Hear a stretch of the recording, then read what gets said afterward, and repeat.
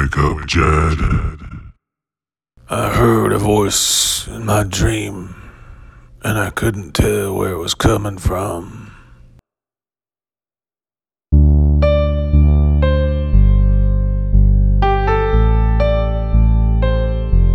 Jed, we have a lot to talk about.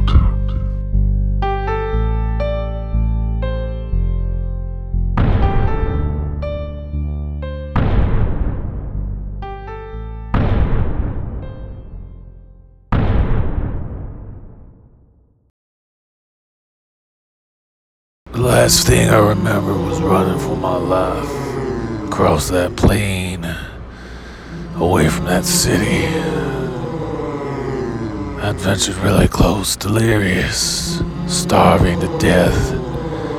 Then I saw it. Oh, that mass of bodies. Horrific.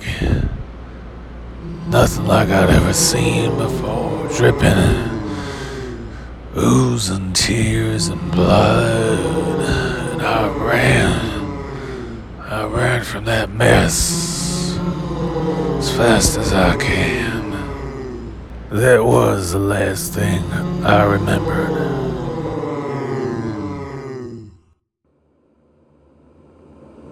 Watanaya Chanchandriya Puntoya Punchokoya Punnotoria Tanakeya Puntiraya Tanusumua Atanea Punaitana Chana. There was a sound I awoke to. It was some sort of chanting in a language I'd never heard before. A soft green glow filtered through my eyelids. I could feel my arms and my legs rebound. I was on my back, facing up, but I didn't want to open my eyes to see the horrors again. What lay before me?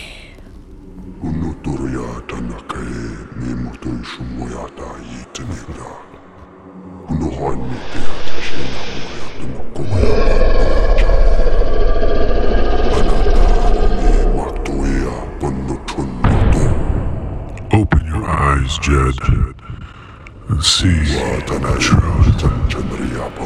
See the truth.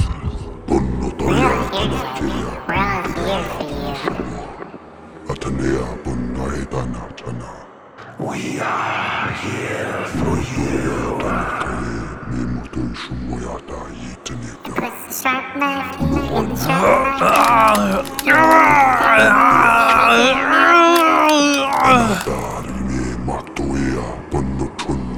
What lovely entrails you have, Jed.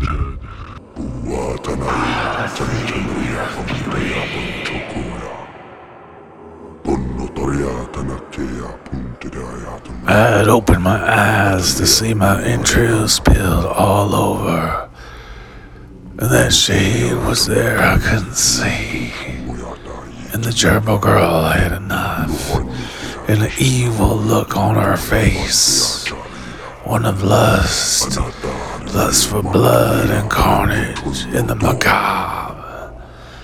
And then I saw it. That great crow demon. Monstrous. A great monstrosity.